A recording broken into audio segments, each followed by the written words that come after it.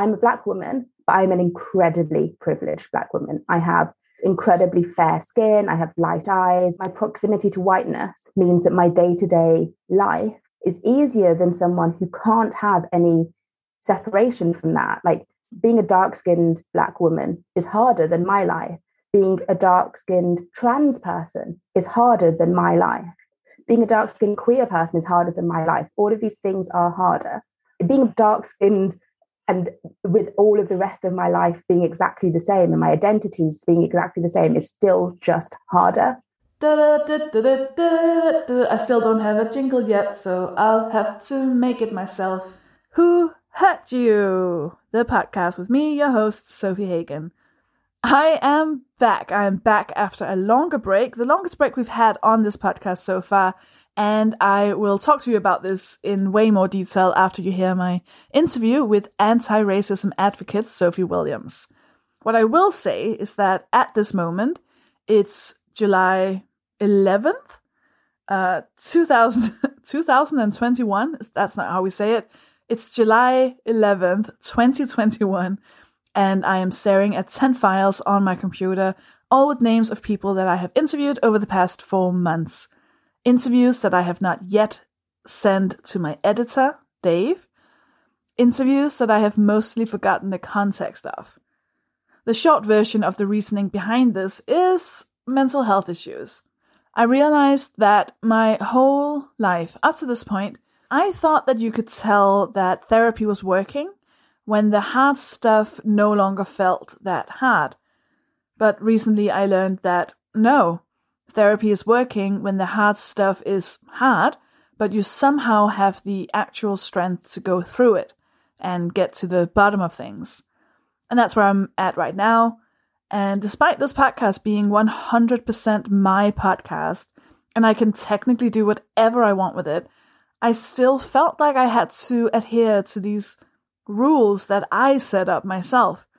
And when I couldn't record one episode a week, I just stopped thinking about it. And at the odd moment where I really felt like talking to a cool person, I managed to book and conduct the interviews, only to then not record the intro and the outro and not send them to Dave to be edited and published. But here I am. I finally have some space in my head to make these recordings and get these amazing interviews out to you. There are at least 10 coming your way, and you will see them pop up on your feed every other week or so from now on. Thank you, as always, for your patience.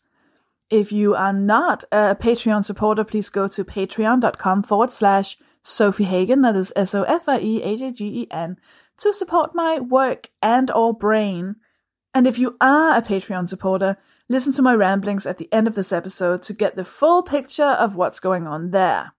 Now I want to introduce you to Sophie Williams. I met Williams when she did her TEDx London Women Talk earlier this year, and I hosted the after party show and had a chat with her, and I just found her so fascinating. Sophie Williams is the author of Millennial Black and Anti-Racist Ally. She's a TED speaker, founder of @OfficialMillennialBlack on Instagram, and she's a racial equity consultant and activist. I highly recommend that you go watch her TEDx London Women Talk on YouTube before listening to our conversation, but it's not necessary for your understanding of it. I just think it's great. We had a super interesting chat, and I am excited for you to listen. Here is Sophie Williams. It is Sunday, the 2nd of May. I'm in my kitchen where there is a mountain of coffee because I accidentally ordered too much. I like showered and stuff, so I feel very clean and fresh, and I'm actually quite optimistic at the moment. I've had some good therapy, and it's May, so we're hoping that there's going to be a bit of sun soon.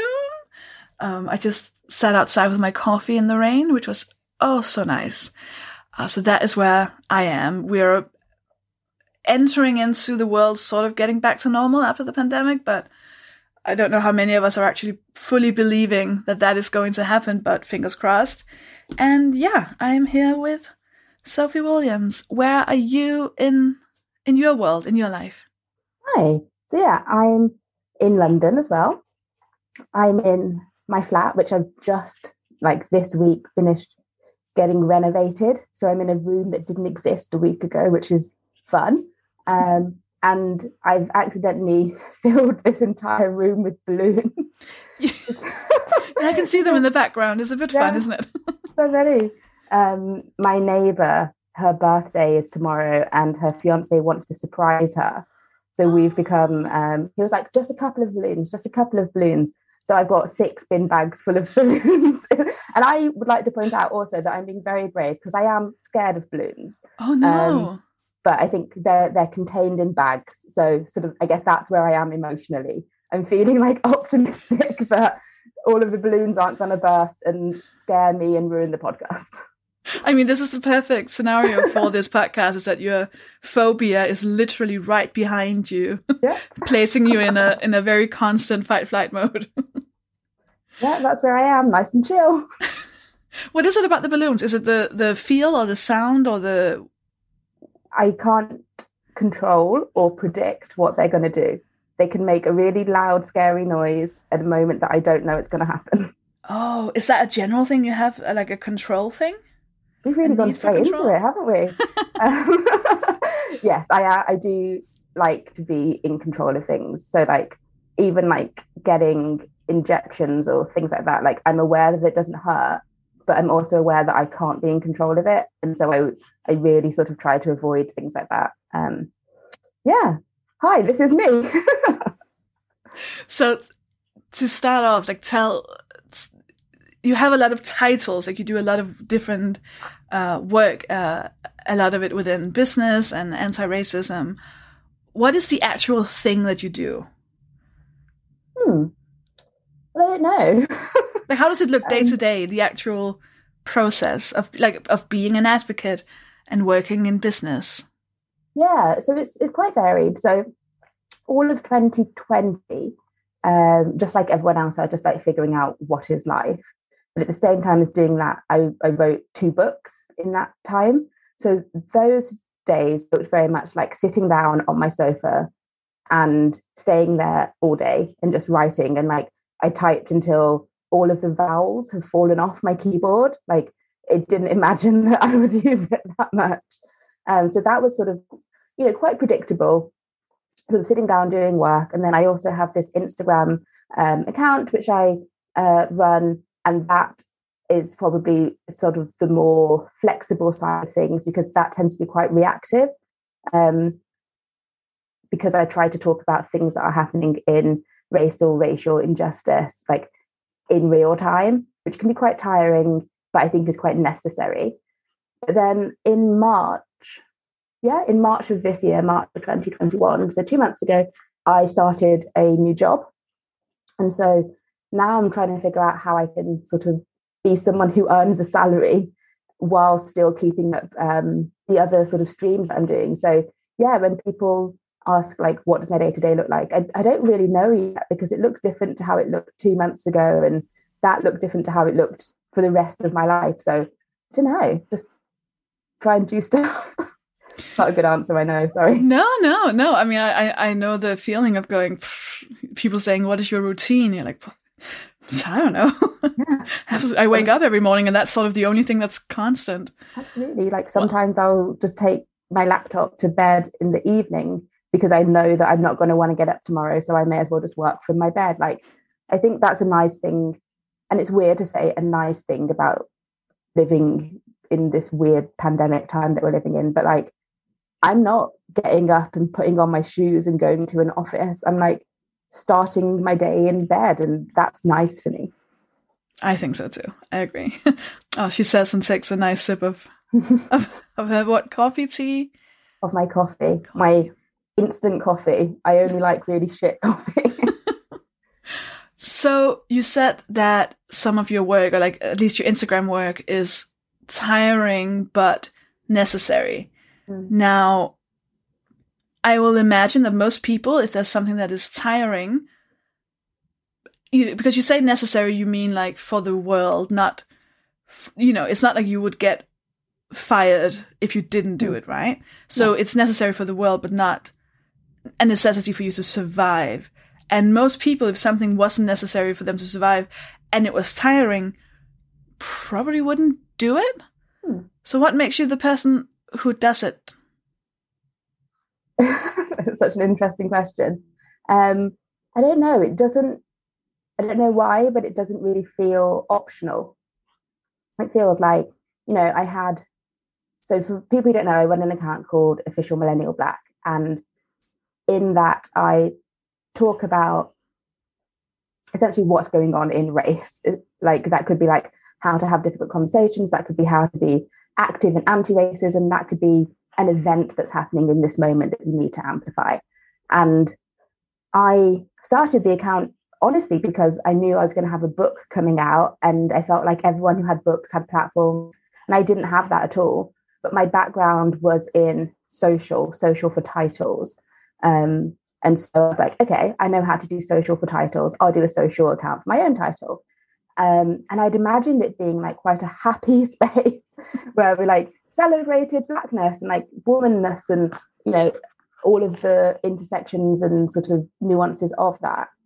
And then after the murder of George Floyd, and I'm really glad actually that I can call it the murder of George Floyd without people being like, after George Floyd died. I'm like, no, actually, court decided the murder of George Floyd.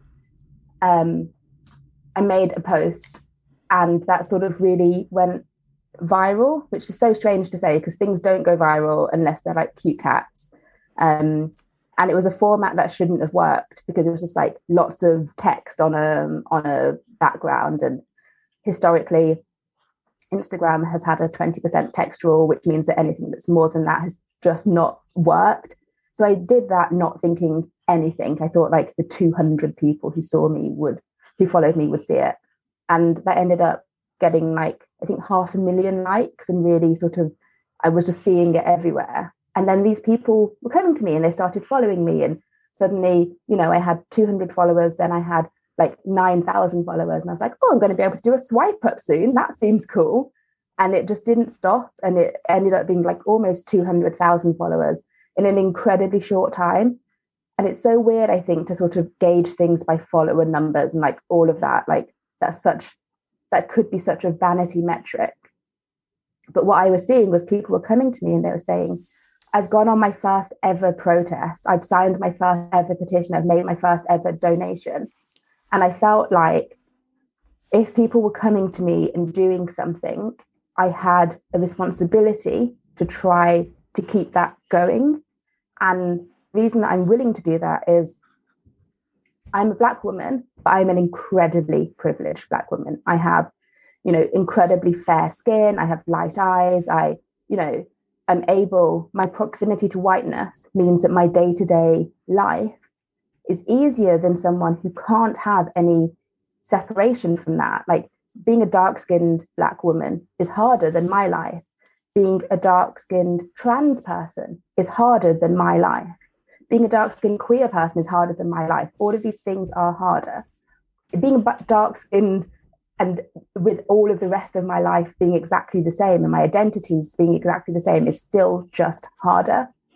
And so because people were coming to me to have these conversations, and because I was aware that things that I hadn't chosen, the tone of my skin and all of these things, gave me a privilege that I was willing to get a bit tired to do something that I felt was necessary to make some kind of change.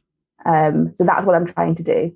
And I think that's what I mean when I say it's necessary. I feel like it's necessary to use everything you have to try to make something better. So that's what I'm trying to do, I think. Can you recognize some of that when you think of yourself as a child? Did you always have strong principles or a need or a sense of wanting to fight or make things good? I think so. Like, I'm estranged from my family. So I think I was like not happy with a lot of the stuff that was going on when I was growing up. And I think I just decided like, no, this isn't for me. I'm not going to be a part of this. And that's a really hard choice to make. But I think it was the right choice to make. And so, yeah, I think the way I've expressed it before is I've never really been good at picking my battles. And so I think this is just like a continuation of that. And I remembered, this is like, I've never gone to therapy. I probably should, but this is like what I imagine therapy to be like. So I'm going to tell you a story from my childhood now. I was thinking about the other day how when I was 4, I gave up chocolate for Lent, that like 40 days or whatever before Easter. But I thought chocolate meant like a bar of chocolate or like melty chocolate. And so I ate a chocolate biscuit, which wasn't a biscuit with chocolate on it. I knew that wasn't in the rules, but like a chocolate flavored biscuit. And I was like, oh, I did this. And people were like, well, you've done it wrong, haven't you? Like, you were meant to give up chocolate and you haven't. So I was like, okay, I'll add on some time at the end of Lent to make up for what I've done. And not only will I give up chocolate, I'll also give up biscuits, because that's what got me into this mess. So let's just get all of them out the door. And then I didn't eat chocolate or biscuits again until I was 18. And so to make up for like a slip of eating a biscuit when I was 4, I then took 14 years off from chocolate or biscuits to be like, look, I'm good, I can do it. So I think I'd forgotten entirely that I'd ever done that. But I think that's quite a strange thing for a child to do. And it probably tells you a lot about who I am. And where did that come from? Is that a family thing, or the pressure to be good and to do the right thing, and the sort of shame, guilt thing about having not followed the rules? Where did that come from? I don't know. I don't think I didn't have particularly strict parents, or I don't know. I think it just might be who I am. It's like in me. Are you comfortable talking about the being estranged from your family? Would you rather not? Let's see how we go. Yeah. So why did you leave? Oh, because I didn't find them to be very comfortable. I found that they were people who I wouldn't choose to have a relationship with if they weren't related to me. And I don't really see a huge value in what being related to someone does. Like, I don't see why that means that someone has to have access to you. And I didn't feel that I was very respected. I didn't feel like I was very much treated as a person, or as an adult. And I think partially it's thanks to them. Like, they were aware that growing up as a mixed race person, I was going to have to fight to find my own identity, because, when you grow up mixed race, and if you're an only child like I am, I have a half sister and some half brothers, but in sort of the family that I was growing up in, I was essentially an only child. That means that there's no one else who is my race in my family. And so I had to sort of find my identity for myself. And not that race is the entirety of your identity, but it sort of affects, like, if you're a child, if something happens, people don't know, like, in the street, who to look to. Like, who is the person who owns her? Who is the person who's, who she's a part of? So they were conscious that I wasn't going to easily fit into one group or another, which isn't every mixed race person's experience.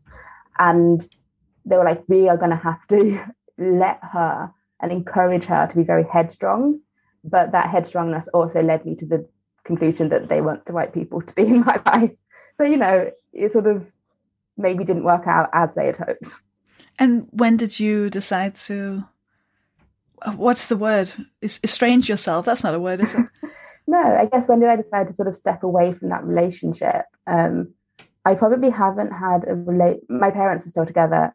I haven't had a relationship with my dad probably since I was about 18, and I'm 33 now.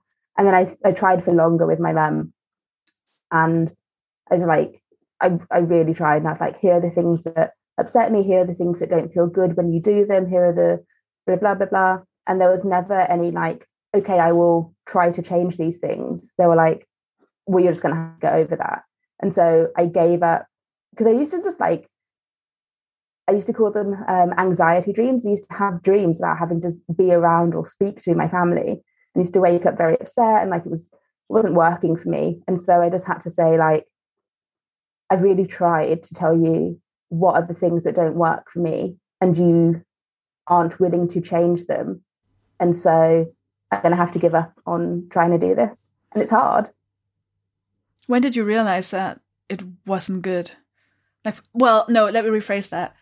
For how long were you under the impression that your parents were doing the right thing? I think, as children, we just have this belief that, our parents are the best and they could never make any mistakes. So if something goes wrong, it's probably our fault. When did you make the realization that it probably wasn't you? I don't know. I definitely remember being a child and being like, my mum's great and she can do everything and she can fix everything and that's very nice. But it was never like the best home environment, which I don't think we'll go into. But I guess probably after uni, I moved to Paris and sort of, was a grown up and like on my own and like, figuring stuff out in a whole new country. And I think like those tensions just became, it wasn't until I was almost 30 probably that I was just like, we're not doing this anymore. So like it's been a long process of like trying to fix things and then realizing that, and I guess it's that control thing, realizing that I on my own cannot just fix this. And so I just need to take myself away from it. Was there so one of the, how do I phrase this? So when you went from 200 followers to almost 200,000 followers in a very short period of time, what I'm imagining is that you must have felt very heard. And I wonder if before this happened, what was your relationship with being seen and heard? Was that something that felt natural or comfortable, or was it a strange thing that suddenly so many people were wanting to hear what you had to say? I don't know. Let's have a think. So my degree is in theatre. So but I wasn't very good at it. I think I was still too nervous and too shy and like all of that stuff. But I'd had quite senior positions in my work. And so I think I was quite used to people listening to me in sort of that sphere. And I think that's possibly why I was glad that the account that got big isn't my personal account. It's a completely separate account. And my face pops up on it sometimes, but not very often. It's very sort of infographic-y, like text boxy. And I think that allows me to feel quite comfortable because it doesn't feel like me. It feels like here's some research I've done, or here's a piece that I care about, or something I've written, as opposed to like, here is me as a person, do you like me? I sort of kept those things quite separate because I had to get comfortable with getting criticism and feedback and being open to that and not being hostile when things like that come in. And I think that would have felt harder for me on a platform, on an account that felt more like a piece of me, whereas this feels more like a piece of work that I'm sort of sharing. And it's fine to get feedback on your work and you can make that better. In terms of anti-racism work, what I'm thinking about is your audience, right? Because the book you wrote, which is called an anti-racism anti-racist ally. Yes, Sorry, that was the one. So it was a lot of A words. I said it wrong myself. Anti-racist ally. Anti-racist ally, which is, I assume, primarily for white people, right? Or at least for non-Black people, yeah. For non-Black people, yes. And then the book that just came out in April is Millennial Black, which, as far as I understand, is for Black women in business. Mm-hmm. So that is two different audiences, right? Very different, yeah. And I imagine your social media platform with the 200,000 followers, there must be, again, like different people reading and listening to you. What's your relationship with, like, because when it comes to racism, those two audiences have fairly different experiences with it. Is there something in the fact that you have these two audiences and also being mixed race? Is there something in, like, do you feel like a change in your approach to it? does it trigger something in you when you imagine yourself speaking to different audiences? Does that make sense? Yeah. It's barely a question, it's just a long sentence, but no, I feel like I have an answer to it, so I feel like it's a question. Also, you're asking me questions that not only has no one ever asked me, I've never considered, and so my answers are often, I think, going to start with okay, so but the sort of duality of the audience is something I've considered, because the primary audience I have are white female Americans, which is completely separate from my lived experience, like so different to my experience of the world. And as I said, because I started the account knowing that I had just signed a book deal and Millennial Black was going to come out in a year, so I was like, I've got this time to build up this audience of Black women for this book, essentially, which, you know, doesn't sound romantic, but it's the truth. Like, I was trying to build a community. And the fact that a post about allyship is the post that went viral, which is, again, weird to say, meant that my entire perception of who I was going to be speaking to was thrown out, because that audience, that primarily white American woman, was not the audience that I was trying to grow or trying to reach or engage with for the project that I thought I was working on.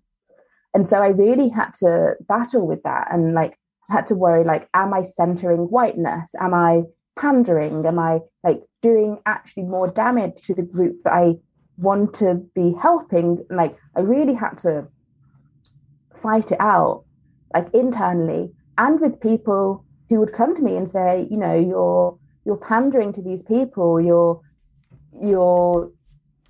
doing the wrong thing, essentially. And I had to be really self-reflective and think, am I doing the right thing? And I think if I can make people make a donation that they wouldn't have made, if I can make them write to their MP or their senator and they wouldn't have otherwise, if I can make them hear something in the street or in their workplace and say, you can't treat people like that, then I think it's good.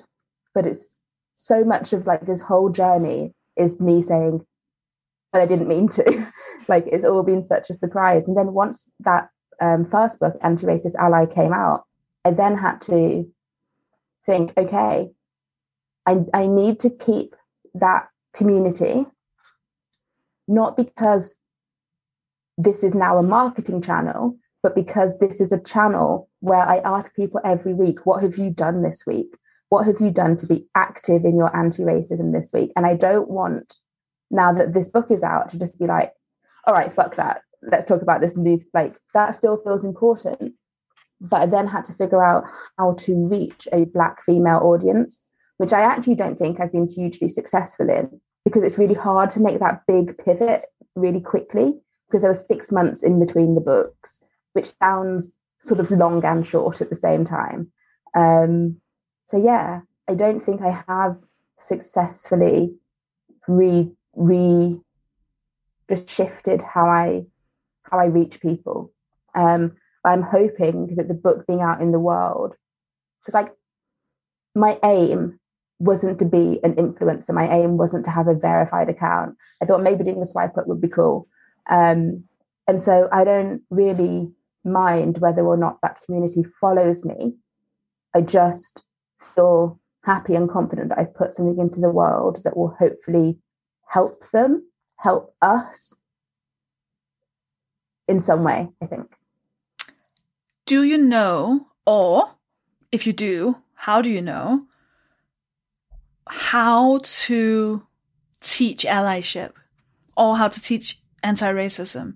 I'm thinking a lot about when people discuss activism, it's almost like there's two schools of thought. And one is, you know, people will only listen if you are kind and patient with them and like you don't shout at them and you just let them, you know, kindness, etc. And then there's the, no, fuck that. We get to be angry and it doesn't actually make a difference. And I've always thought of it as, I mean, I feel like some people can be angry, some people can be helpful. Usually it's up to the allies themselves to not shout at the other people. Yeah, so the question is, do you know how to teach allyship, essentially? No, I don't.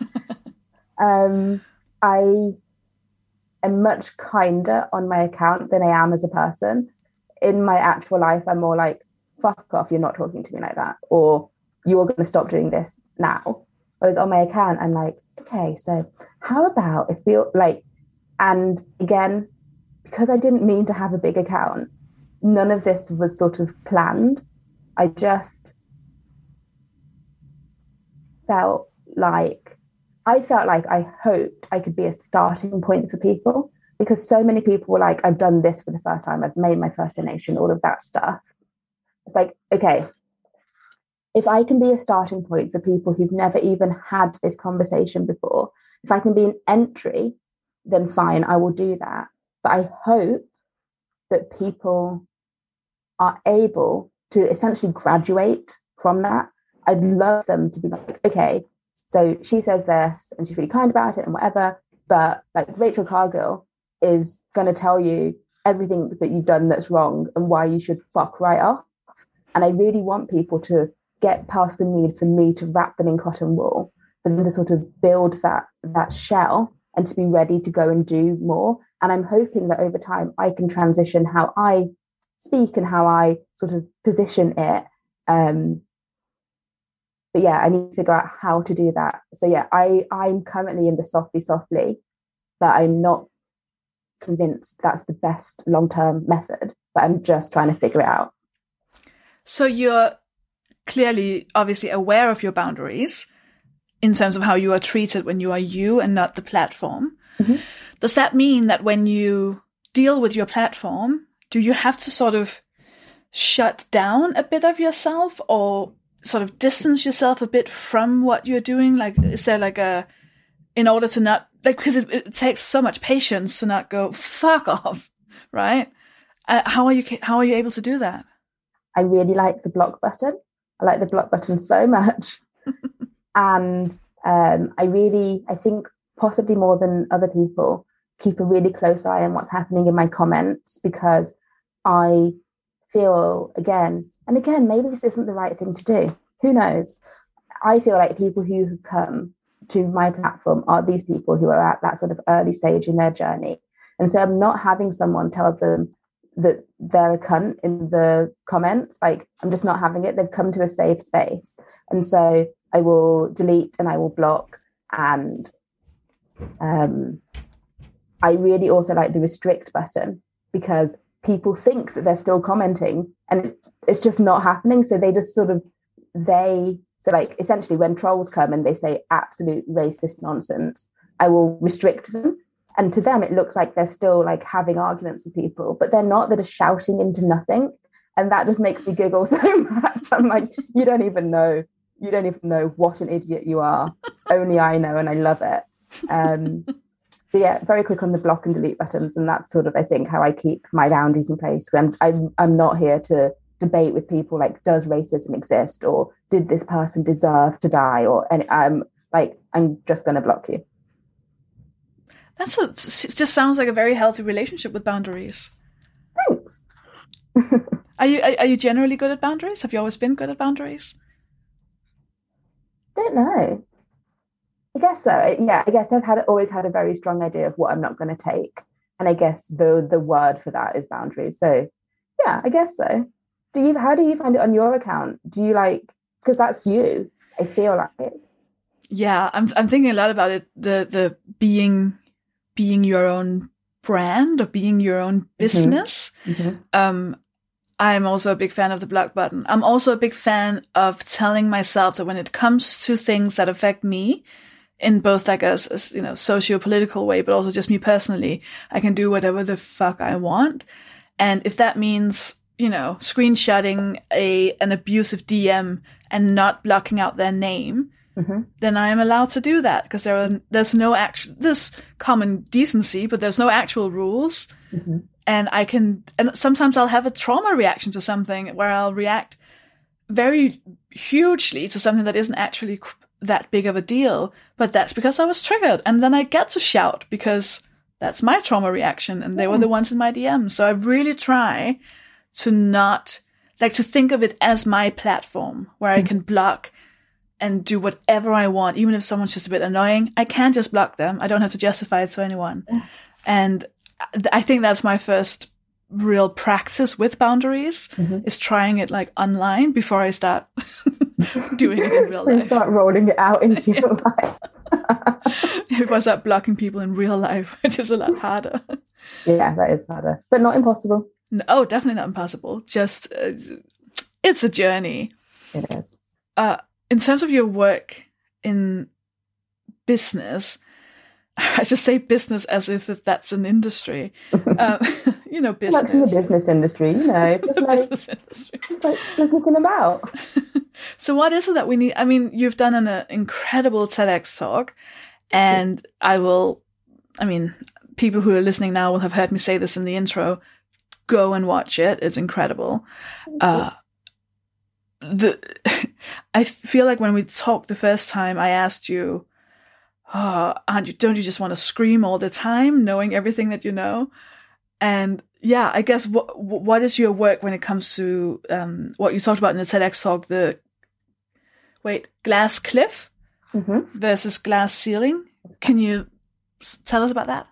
Yeah. So it's really hard to do this without sort of going into like lines from the TEDx because I sort of know it so well. Also, I got told yesterday, and they said I can share it, I got told yesterday that it's getting upgraded in May to be a real TED Talk on the TED website.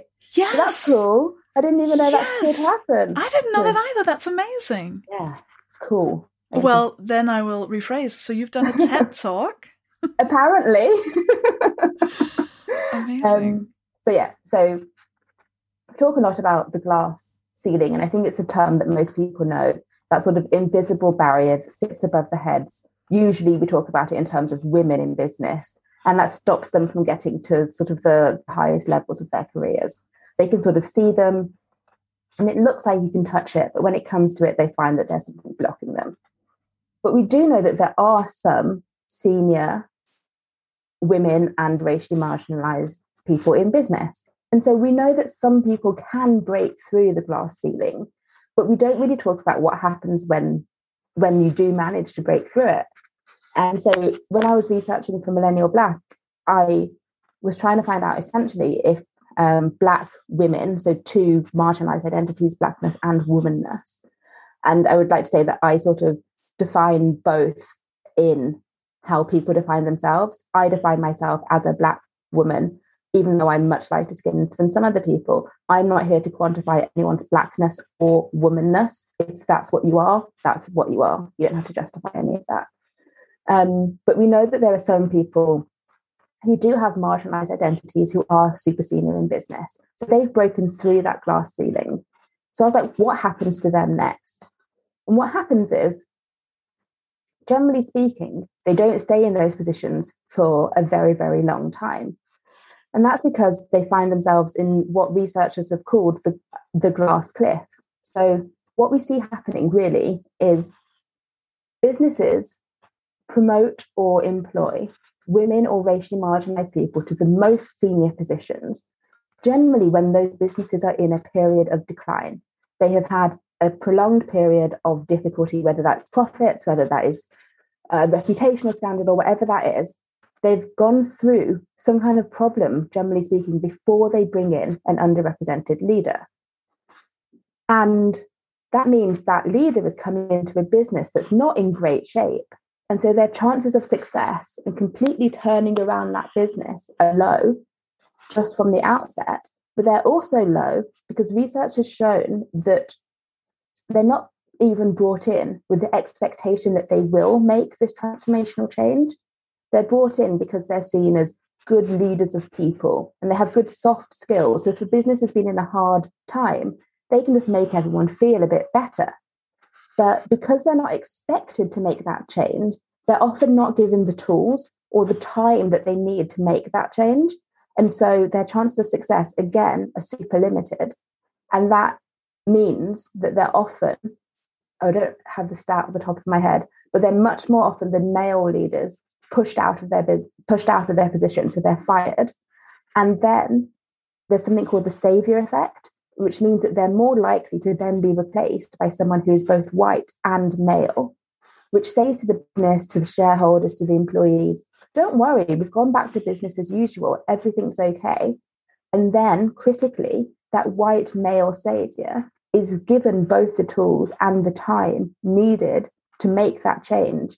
So he seems to have succeeded where everyone else seems to have failed. And so we reinforce this idea that only white male hands are safe hands to have businesses in. So that's essentially the glass clear. When you inherit a senior role, when your chances of success are already limited, and that creates the narrative that actually people like you were never good enough to be in that role in the first place. So when you talk about this, in your experience, what's the reaction like? And the reason I ask is because you earlier on, you talked about your own privilege. Mm-hmm. And part of what I was thinking was, you sound so much more chill acknowledging your privilege than most people do. You know, whenever we have to talk about our privilege, it's like, you know, I know. And I had this theory that perhaps the more marginalized you were, or the more oppressive behavior you would have to endure, the easier it was for you to actually say, oh no, I can talk about being privileged because I know what it's like. Where white men in business, I imagine, have not. Why do I say I imagine as if I don't know this? They're horrible at being told, oh, you're doing this thing wrong, and you have all this unconscious bias.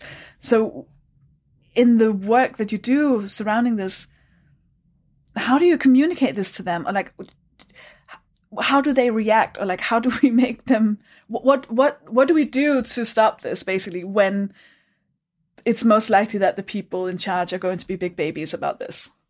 Yeah. So whilst it's not my day job, I do spend a lot of time going into businesses and talking to them. And, going into businesses in 2020 and 2021 means going on a Zoom. So it's not, I'm not in any physical danger or discomfort, or if I want to, I can just press hang up and that's that done. But I do spend a lot of time going into businesses and talking about anti-racism, which in itself feels like a privilege, being invited into those spaces to have conversations about things that matter. And what I found works really well is I say, and now we're going to talk about privilege. And that always makes people uncomfortable. And that's why we're doing it. And so I sort of give a definition of privilege, which is part of the definition of privilege is that it's unearned advantages that are given to people. And importantly, that people who receive them are often unaware of. And so we can start by acknowledging that it's okay to not see your privileges, to have not seen your privileges up to now, because you've been taught that they're just normal. But once we start to look at how people treat us versus how people treat other people, we can start to identify that there are some areas where we don't have to struggle. So when I talk about white privilege, early on, people would say, yes, but what about Eastern European immigrants? They have a terrible time. And I say, yes, they absolutely do. And a lot of what they suffer from is xenophobia and occupational segregation. What they don't suffer from, generally speaking, is they are not victimized because of the color of their skin. They are struggling in all of these other areas, but they're not struggling as a result of their skin color. And so they do have areas of privilege and they have areas of disadvantage. And we can recognize that, because and then I have to talk to them about intersectionality. And I'm like, and once we realize that we're all made up of so many different facets, we can see that we are able to be uplifted in some areas of our lives and to be marginalized in others. And then I sort of use myself as an example. I'm like, I'm a Black woman, but I'm very light skinned and I have all of this. I'm in a heterosexual relationship. I'm able bodied. And so I can sort of lay out my areas of privilege and my areas of struggle. And I think we don't often hear people say, here's where I'm uplifted and here's where I'm marginalized. And once someone can model that for them, I find that that is more easily accepted. Yeah. I mean, I feel that. I'm like, yeah, it's okay. It's okay, actually. Okay, so before I ask you the last question, I'm going to try and have all these bits about everything you've said that I'm trying to make into one question, and it's a bit tricky, so I might just say like a long sentence and then be quiet till you say something. Okay. The word I want to go back to is control, which thankfully I keep being reminded by because of all the balloons in your background, and your uncomfortableness with not being able to control when they say bang. I guess the glass cliff, glass ceiling, the topic in this is a lot about you are unable to control how people react to you because you are who you are. And your job is also partly trying to fix that. And same with your work in anti-racism. It's this thing that is so uncontrollable, yet you found a way to try and control it as much as you can. And I guess the question would be, if there is a part of your process that is fueled by your feelings around control, and if maybe if you see in your future you metaphorically being able to be around balloons. Okay. Yeah, I mean, I guess I hadn't making me think about myself. Yeah, I guess I hadn't thought about those other things in my life as being about control, but I guess you're right. And this, I think, is why. So as I say, I started a new job in March, and now I'm working at Netflix, and I am not used to having a boss, and I'm not used to, again, not being in control of what I do and when I do it and how I do it. And it's not that Netflix isn't the kind of business where they're just like, do this task, but I still have to readapt to working within a structure and within a team and a vertical and like all of these things. And that's been, again, an interesting transition for me. So will one day I be able to be around balloons? Well, I can be around these literal balloons because they are in a thing I can control. They are in some bags and my cat can't get them, and I don't think they're going to say bang, I hope. Longer term, I don't know if I'll ever get there, and it would make my life a lot easier if I could. Like going to get my my COVID injection the other week, the thing I had to have my partner come with me. I had to bring him into like the little cubicle, and he was like standing over on the left. I was like, no, I need you to stand on the right. I need you to hold this hand. I need like very much like stage managing every part of things. And like even with my books, like I was so involved in ways that just I don't think authors usually are. I had to be in control of these things. And my life would be a lot easier if I didn't always have to be in control. So I'd say that hopefully one day I can be around the metaphorical balloon. But I don't know if that will happen. Do you think it stems from whatever it was that made you feel the need to prove that you could control your intake of biscuits and chocolate? Possibly.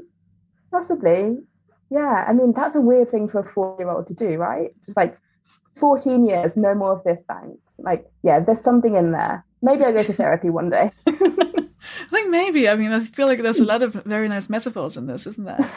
I mean, I can see the sort of the determination and I could see it as a reaction to what must have felt like losing control, because you were doing this thing for Lent and there were rules, and then accidentally you broke a rule, and then it was just like, well, no, now I have complete control over what I do forever, just to be safe.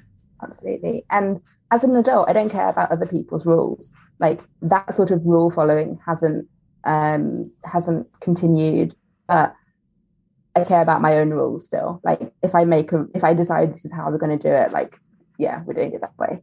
I'm going to have to go to therapy. Thanks, Sophie Hagen. To be fair, I think that's a sentence that most people say at the end of these chats. Oh, Christ, I probably need therapy. You are taking us into the last question. You are clearly incredibly intelligent. You're funny. You're kind, empathetic. You're an incredibly talented, warm person. I like this. So, and that was the question. No, wait, thanks. Well, the question is, where does that come from then? You know, we can talk a lot about where does all the control and all the darkness and all of those things come from, but who or what contributed to all the positive factors that are the majority of you? I think it's the same. I think I know what it's like to feel like you don't belong and you don't fit in, and there's no space in the world that is a safe and comfortable place for you. And I don't like it. And so if I can make other people feel that there is a safe and comfortable place for them, whether that is a person on the internet or, I don't know, like their boss or like whoever, if I can if I can store a big room full of balloons for you, even though it's scary for me, like it feels worth it. And so I think I know what it's like to not feel part of something or to not feel like you are right for who you are in ways that you can't control. And so I just want to be kind to other people.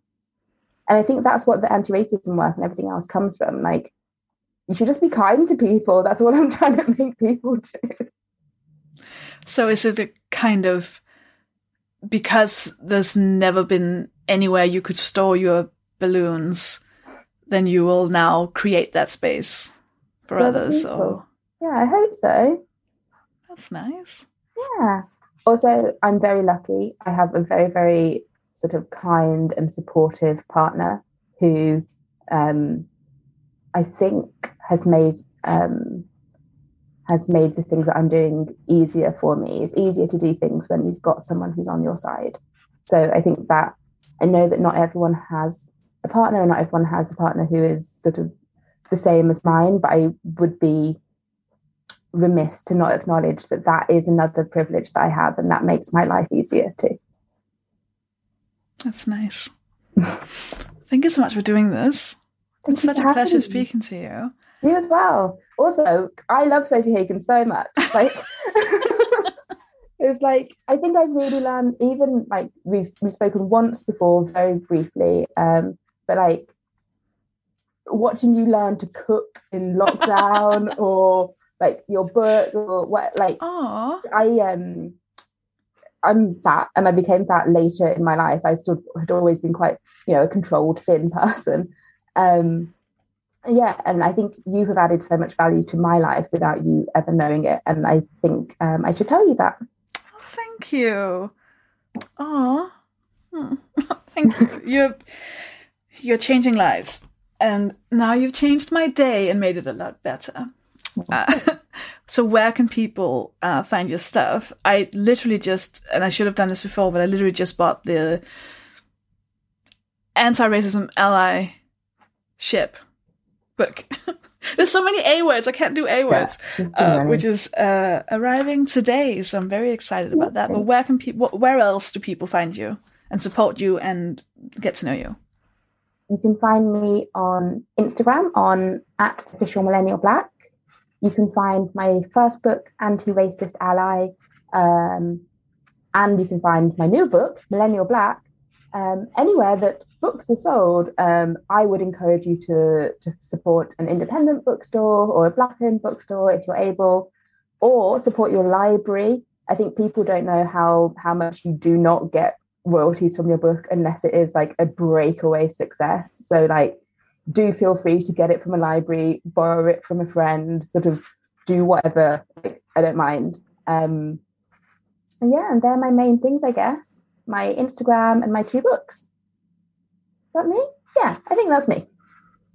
Amazing. Thank you so much for doing this. Thank you for having me. Sorry, I'll get it. I promise I'll get a jingle at some point.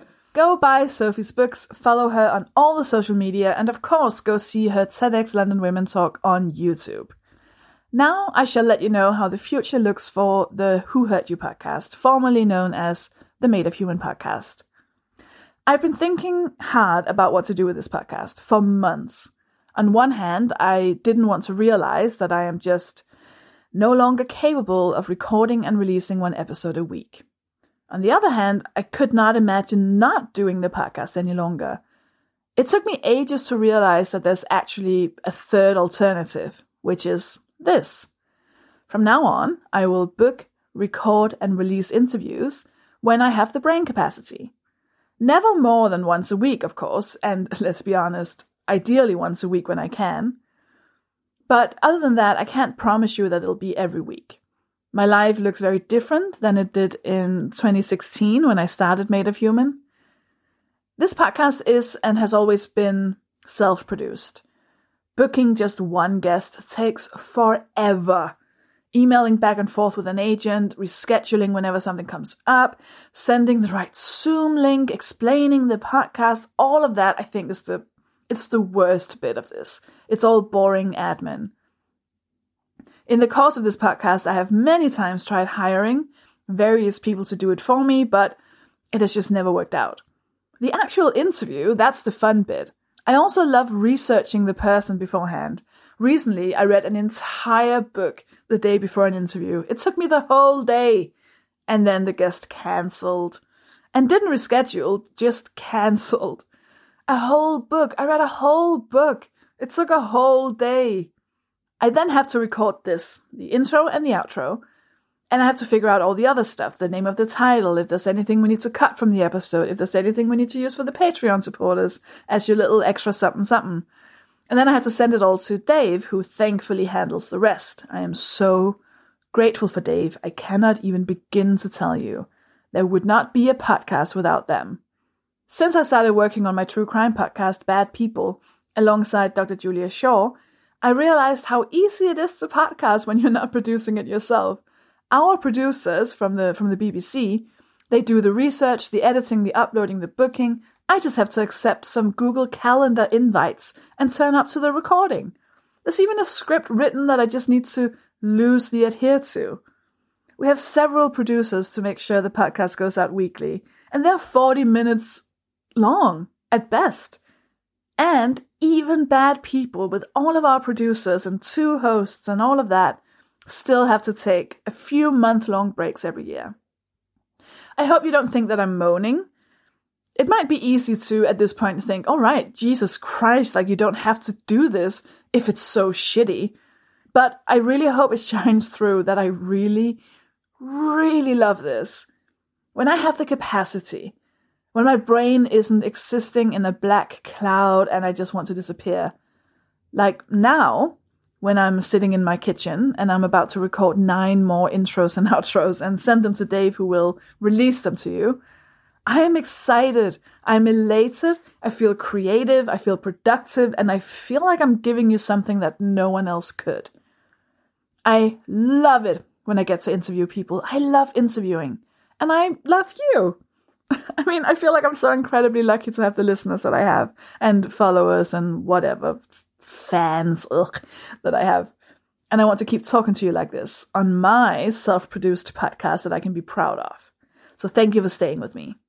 Here is how it will work regarding Patreon from now on. I'm going to try and make it simple, so listen carefully. I will also send this in a message to all patrons, so you will get it in writing too. So do open and read that email when it comes. At the moment, there are 2 Patreons. One is patreon.com/mopod.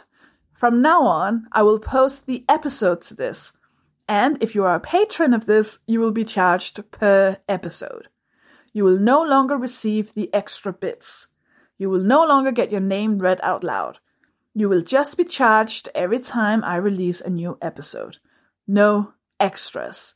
So, if you just want to support the podcast and you don't care about any of the extra bits and bobs, feel free to stay on the Mopod Patreon.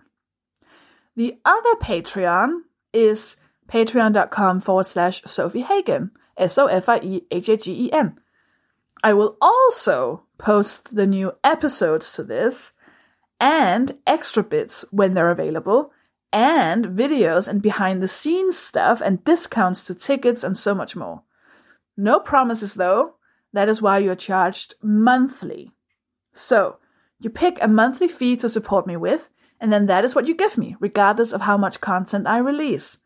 So if you want to support the podcast and get all the extra stuff, and also get access to some cool stuff, including a Patreon-only Discord server where you can chat to other listeners and me, sign up to that one instead. To patreon.com/Sophie Hagen. If you are a member of both, you're of course welcome to do that, but you might want to pick patreon.com/Mopod. You support with an amount per episode. Patreon.com/Sophie Hagen. You support with an amount per month. I'll be honest with you. I've had a heavy feeling in my gut for the past many months because I felt like I was letting down the podcast. I am beyond thrilled to get this all started again. Thank you for being with me on my journey. Thank you to Dave Pickering for editing the episodes and for having immense patience with me. Thank you to you for listening, and thank you to Sophie Williams for being a brilliant guest. Speak to you soon. Bye! Do do do do do do.